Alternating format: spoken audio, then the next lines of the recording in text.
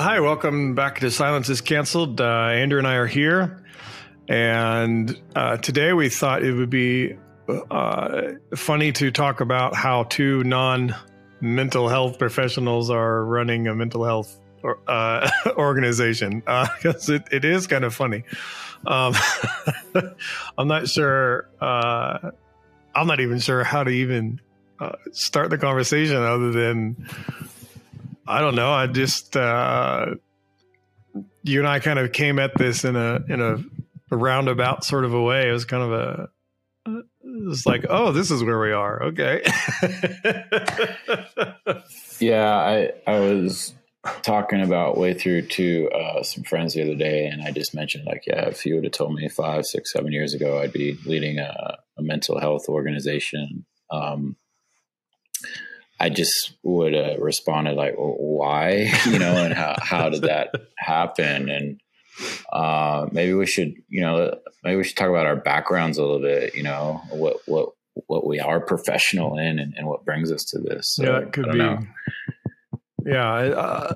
I know for me, my sort of, and we've kind of talked about this, but we're doing what we've always done. We're just doing it with a more of a specific focus, I think. I know for me, I went to school for audio engineering because I wanted to study music, because I wanted to, work in audio, and what that comes out of is a sort of a deep sense of storytelling, and I just wanted to do it with music, maybe. Because I had done, I'd been in the music industry for a while up till then, like starting from high school. I mean, I wasn't like a rock star or anything, but that was my sort of focus. And then sort of stumbled upon, documentary filmmaking through school, and you and I did some stuff together. And so for me, it's just always been about telling really good stories that matter. Mm-hmm. And so, as we were working on your album, then, which will come out at some point in the near to distant future, a lot of your stuff was sort of birthed out of that. So just, we were creating something there. And then for me, it was just kind of a natural progression when you started working on this. It was just like, yeah, I can put my skills here, and we can make this thing work. Yeah, I think that's the interesting part, is the match of skill set to a need. For me, coming at this, having a background in leadership and organizational building, and then certainly in humanitarian work. I was sort of in this gap of just trying to figure out what I was going to do next. I was coming out of my own sort of mental health story. And I remember early in the pandemic, it was like May or June of 2020, you called me, you're like, hey, everything's kind of left your life. How about you just come out here and record some music? And I was like, okay, yeah, I got nothing else going on. So I don't think I was that brutal with it. Maybe. But I remember calling you on the way. Literally, I was somewhere in the middle of Iowa or something. I'm like, Sid, what are we doing? And you're like, well, I don't know what's going to happen out of this, but we're going to create something that doesn't exist already. And in that context, we were talking about music, but getting into it. And then I remember driving back to Colorado, all these other things were transpiring. Our connection with Joe Mathis, my connection down the road with Chris and Jackie, and just a desire to help people, as a humanitarian, that desire has always been there, just as a different venue now. And the skill set of starting an organization and raising funds and doing all the things that we do are very similar to any other thing. It's just the messaging is a little different, but yeah, I think, for the two of us, we're able to look at the therapeutic world, the mental health world, not as clinicians, but as people who have probably more recently in our lives benefited from those services, but previous to that, maybe been a little bit cynical about those services, with our own experience, our own perspective, our own stigmas that we carry. And so I think it's interesting for us to have these conversations, because we don't come at this from a clinical point of view necessarily. Yeah. And then I know just in the last 6 months or 7 months of us working on this, we've been talking about it for over a year, but really, really sort of building it really just for the last 6, 7 months. I started, connecting all the dots in my own life, like looking back at, and not that I like threw them out and didn't remember them, but, so my life, sometimes your life, and my life for sure, has changed so much that you forget some of the pathways that you took to get here. And I remember suddenly I was remembering meeting with a couple different therapists as a child to deal with like my parents' divorce and things. And then later, and I'm not speaking to the effectiveness of those treatments because I don't remember them. I just remember that they happened. And then when I was in my 20s, then I worked at to backtrack that, my mom has been a social worker my whole life. So she's like, her whole like professional life has been about, helping people connect with resources to help their life. Like that's been her entire existence basically. And so even though some of that is on like a very personal, more of like a physical needs kind of level. There's also a lot of obviously mental health in that. And then I worked at an at-risk children's home for several years, which I just completely not forgot about, but it was like out of sight, out of mind, even though it's hard to forget those experiences because they're even for the workers, they can be really traumatic actually, because of things that happen during that time that we're not allowed to speak about, except in very general, broad terms.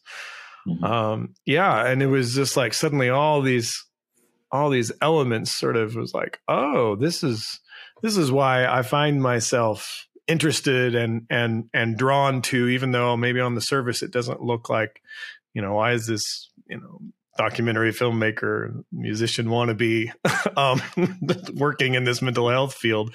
Like, well, can I ask you, so what was your general perception of therapy in your teens, early, 20s, even, younger, before all of this? Well, funny enough, it wasn't good. Even though I had all this sort of exposure to it. I'll say I didn't really understand what my mom was doing as a kid, right? I just, I would go to work with her a few times as a kid. She was heavily involved in like Special Olympics every year. I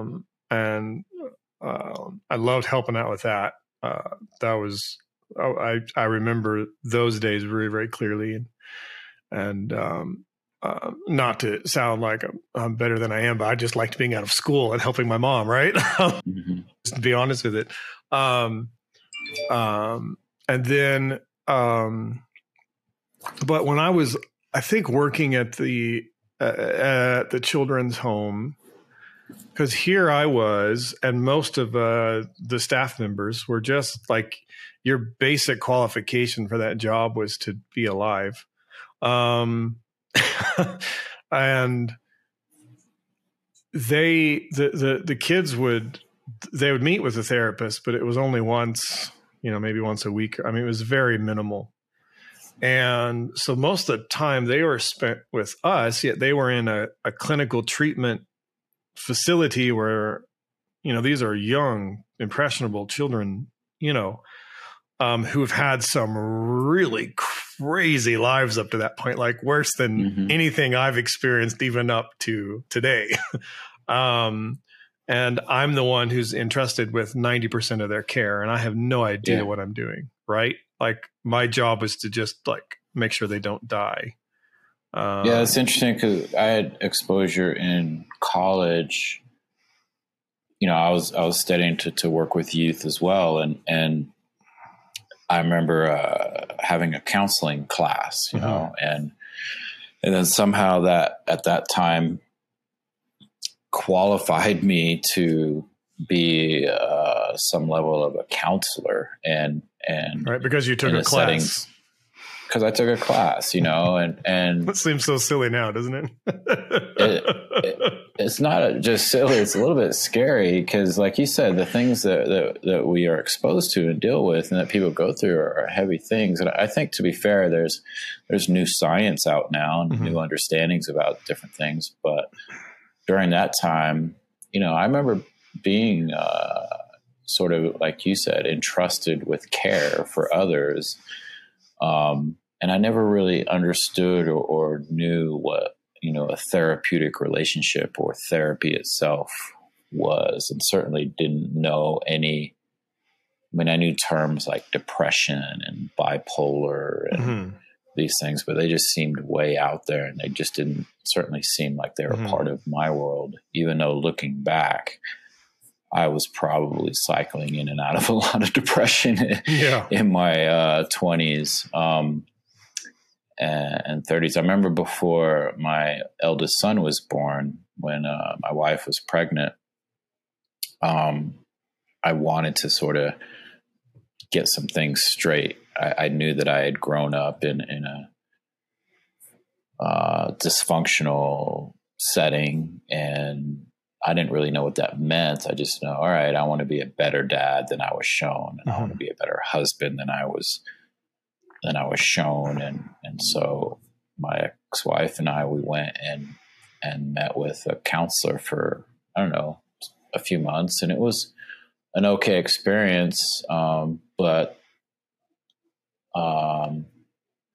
that was really the only exposure I had to therapy. But looking back, it didn't feel like therapy. It just felt like we were meeting with someone who was going to give us some advice, which now my experience with therapy is completely different. So, yeah, it's just, there's no straight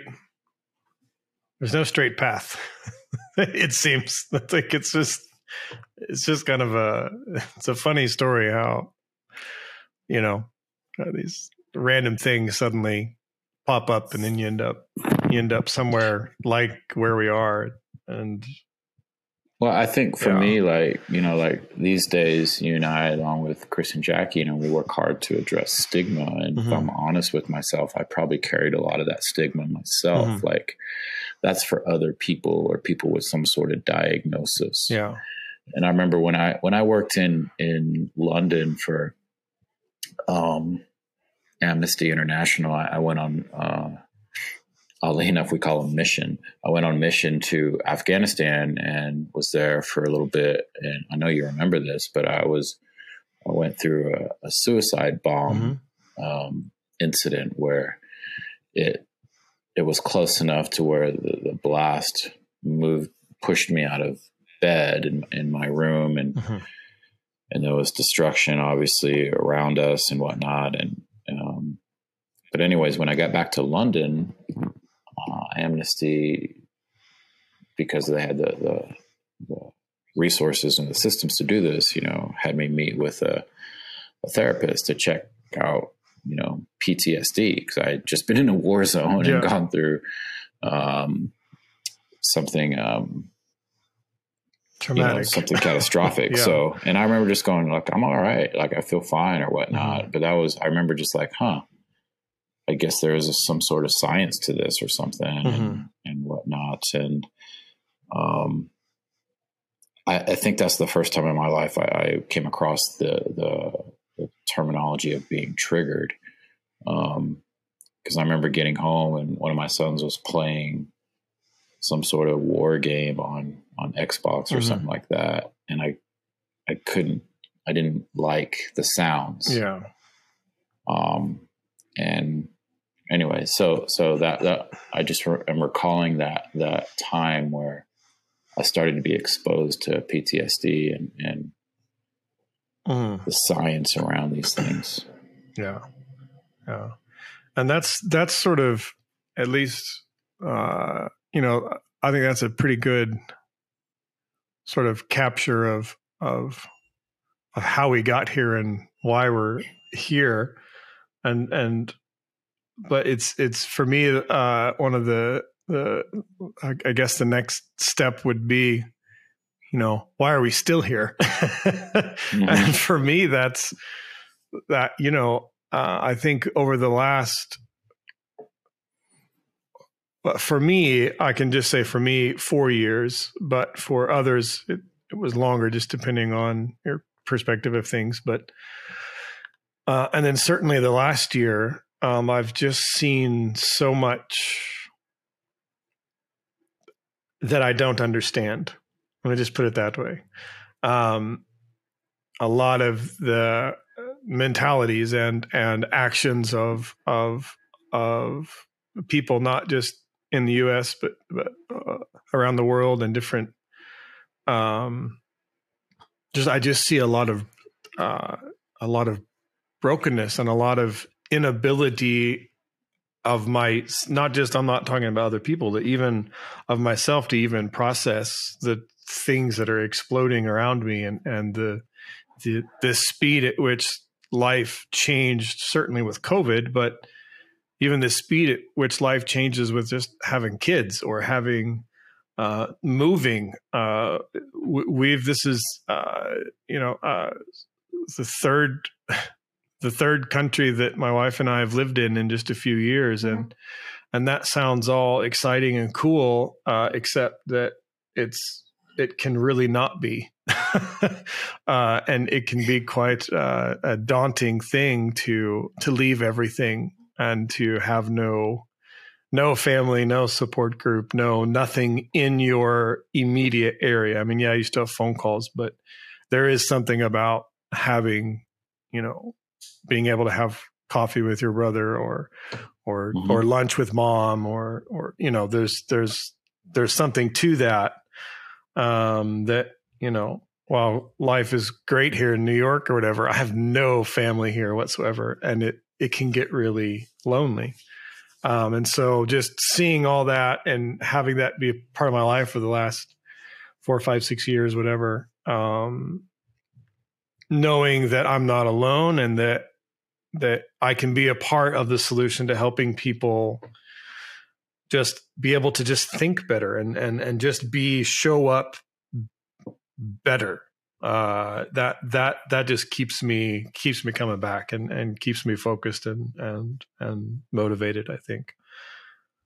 Yeah, I think, as we've already sort of conversed in another podcast, my own story of a breakdown and going through things that I would have never predicted, and recognizing in that breakdown and then post breakdown, I guess, how much trauma, I mean, that's the buzzword these days, but literal trauma I carried in my body, that manifested itself out in self-destructive ways, and coming out of that, realizing, wow, I would not be here unless I got help, and needing that help so desperately, and then getting that help, recognizing that this, my story is not unique. There's a lot of people that are going through life carrying a lot of hurt and pain. And as we've said before in our organization, hurt people, and it's the cycle. And similar for me, just the bumps and scrapes and disappointments, the ups and downs of life. Sometimes those ups and downs are a little bit more acute than other times, and recognizing not only that it's good to talk to someone, not, family, friends, therapists, but there is a science behind what we feel and what we experience. And that was revolutionary for me. When I read the book, The Body Keeps the Score, and I started to again, I'm not a clinician, so a lot of this stuff is still confusing to me, but starting to understand that there is a science behind how our brains and bodies work. And it's not just, oh, I feel bad. No, something is happening chemically and physiologically in my brain and my body. And with that, there are then modalities that we can touch into to address those. And it's like, wow, we don't have to live with all this, these things, you know. I mean, life's hard. We're going to go through things, change. You know, you mentioned your family's been moving, you know, for me, going through a divorce, moving myself. Change seems to be this exposure thing. Like it just opens up you raw and you're like, oh, this is what's wrong with me, or what is wrong with me. And there are ways to get through. And, you know, there are things that therapists are specifically trained in these days to help us heal hurt from the past so that we don't necessarily have to re-experience those hurts in the future. And for me, that was kind of just like eye-opening. I'm like, wow, more people need access to that, those types of things. And that's why I'm still in this, because it's been important to me. And I think globally it can be important and a resource for a lot of other people as well. Yeah. And you and I have both, you know, lost mutual friends and you know, some people outside of our shared worlds, you know, to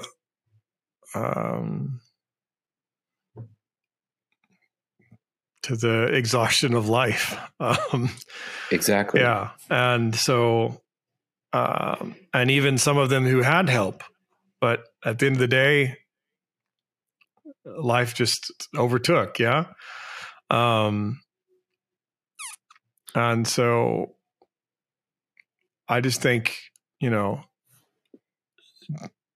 what better way to spend, you know, my time and energy or anybody's time and energy other than to help people, you know, show up the next day and keep showing up for the people around them. So. Yeah, I'm with you on that, Sid. Yeah. You and I have lost some dear people to I think that's a good way to put it, to the exhaustion of life. And I know even just yesterday I was thinking about a mutual friend of ours that I was like, man, I miss him. You know, it was just as simple as that. I miss him. I miss being able to call him, you know, text him. And it's just that sadness that life is almost like a tsunami just enveloped, you know, our friends in these ways. And if there could have been something to stem that tide, I think we recognize there are things, you know, to stem those tides. And so we keep on keeping on and doing what we do, not only for others, but also I think for our own capacity to keep living and keep parenting and keep being who we are. So, yeah, I mean, I think one of the great motivators to keep going is to help other people. And so, yeah, cool. Well, I think we got that captured. So, thanks for listening. If you, we've never thrown this out there, but at way through, like we really are interested in people's stories.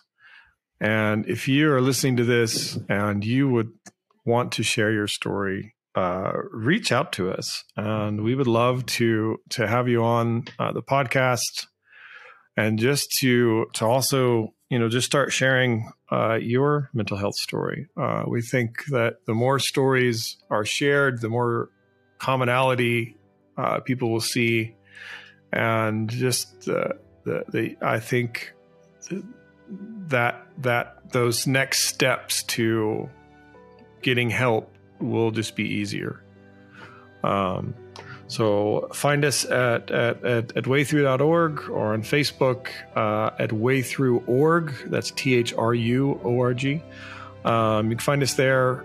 Reach out to us. Let us know how we can help. And we'd love to hear from you. So and I think Andrew and I could both say that we stick around because people matter. And you are definitely one of those people who matter. So, so we'll talk to you next time.